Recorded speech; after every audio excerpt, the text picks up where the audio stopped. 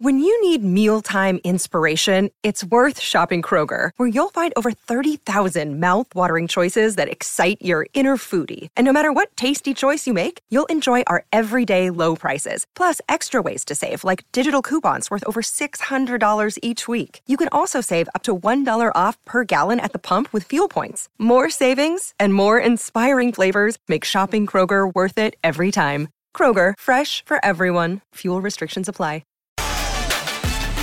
8 minutes to 8 on this Wednesday morning. We do have a series pass to take part in the Zen Energy Grand Slam Cycling Challenge. To give away Grand Slam number 1 is this Sunday. bikesa.asn.au for more information. Mark Bickley. Yes, we were talking about on this day, and the fastest ball in cricket history 20 years ago was bowled at the time by Shoaib Akhtar. I got a text message which said if Tomo was bowling downwind at the Wacker, it would have been 170 kilometres an hour, particularly when he's trying to knock off Jeff Boycott's hat. So thanks for that. And if you want to send us a text, do that, please. 0427 154 166. Bix, it's been a big summer of cricket for our South Australian teams, and the team which is carrying us through with success, hopefully one more victory against Tassie this weekend, is our SA Scorpions skipper Gemma Barsby's here, and media superstar as well. Hey Gemma, congratulations after a successful weekend. It's deja vu because we're taking on Tassie again, but this time we want to make the result a bit different. How are you feeling? Yeah, absolutely. It was exciting weekend of cricket for us, obviously. We knew coming into those Queensland games we had to win both of them to make the final. So pretty much that Sunday game was a semi-final, and for it to come down to the last over, I think that's really good prep going into this weekend against Tassie. And yeah, like you said, it's a rematch. So yeah, there's a few. I think it's driven us, and I think we're all determined to go down there and get over the line. So Gemma, tell us about the couple of times you've played Tassie already, because you haven't been able to get the chocolates. What can you improve? What area of the game? Yeah, absolutely. Yeah, I think it's been, sadly, I think a couple of years now since we've beaten them. So I think it goes down to there's probably just a couple of things. Obviously, with our batting, just making sure we get on top of their spinners. They obviously have quite a lot, and know that's probably the way to go against us. So yeah, we will definitely work hard in the nets there to face a lot of spin and try and not have as many dots early and rotate the strike quite a bit. And then obviously they have some really good batters there. Their top 4 is where they win the game for them. So if we can get them out really early and contain them, then yeah, that should go a long way to winning. In a strange way, do you hold on to the hurt of last year to go, we know what that feels like, so we know not to take anything for granted heading into facing the same opposition? Yeah, absolutely. I think it's something we definitely speak about and bring up, but also reflect on that game and what we did well and what we didn't do well, so we can really, learn on that and take that into the game. And I think it comes down to each individual and how they prep for that. I know for me, it's definitely driving me where you remember that hurt and that of that feeling after the game, and hopefully, we don't have that feeling once again.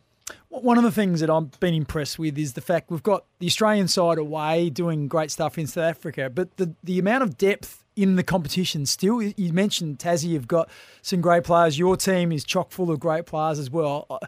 I think back 4 or 5 years ago and it just wasn't there, and now it really is, and that just shows the growth and the development of the people that are playing cricket at the moment. Yeah, absolutely. It's exciting, and the Aussie girls are going to be away more often now with how much cricket they're playing. So it's exciting to see the depth of women's cricket, and I think that just shows with the funding that we've been lucky enough to get and hopefully continue to get more of. It just shows how much, once you put into the cricket, how much it benefits for us. So hopefully that continues to grow for us and continue to get better, and the depth continues to grow as well. How much are you loving the media side of things, putting the cricket thing aside for a moment, because you've done some commentary over the summer and you're really immersing yourself in the media. So how have you enjoyed that experience? Yeah, it's been really nice and exciting. Probably going back a few years when I started, I was petrified of doing all this stuff. You put a camera in front of me and I'd stutter, I'd lose the track of where I am and the words. So I think, coming into this and hopefully being able to grow the women's game, the more of this stuff will pop up. So it's trying to just grab it with both hands and learn from these experiences. And I've loved it. Well, one of the things that I was really keen to get from you, Jared and I, we're not cricket aficionados, and we're just fans, really. We watch the what's going on in India, and we are a little bit perplexed. I'm keen to get an insight from someone who actually knows a little bit more about cricket than what we do. What have you seen, and what have you been happy with, and what have you been disappointed with?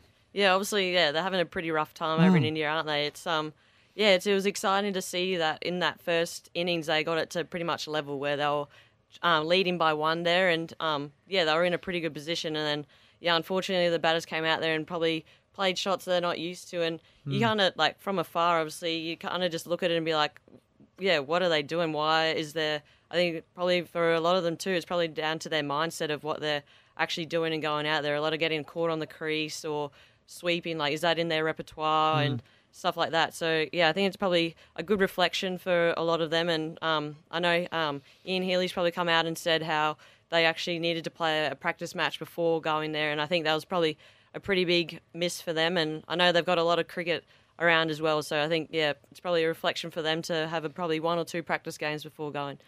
We see the growth of the women's game, and we see over the past couple of weeks the auction for the women's IPL, which you've got a smile on your face now, which is awesome, because I'm sure you can see the growth of the game and some of our best international cricketers finally getting the recognition, but also a bit of a payday they deserve too. Yeah, absolutely. I remember there was a few of us girls that went over to Sam Betts' place and watched it, because obviously we had a few of our local girls in there with Tyler McGrath, Megan Schutt in there. And, it was pretty exciting just to sit back and just be like, wow, like Ash Gardner going for over 500,000 and just something like that. It's just a pinch yourself moment that's actually happening. Obviously, it's still a bit far away from the boys, but this is a good step towards getting to that. And, it's pretty exciting to be in it. Bix, the other thing is our women are going for the double, because we are WBBL champions with the Strikers. And if we do this, it would be brilliant. And I guess to finish up, are you surprised that Bridget Patterson could party for so long? I'm wondering now if she's still celebrating, because we saw her after the WBBL championship. She got to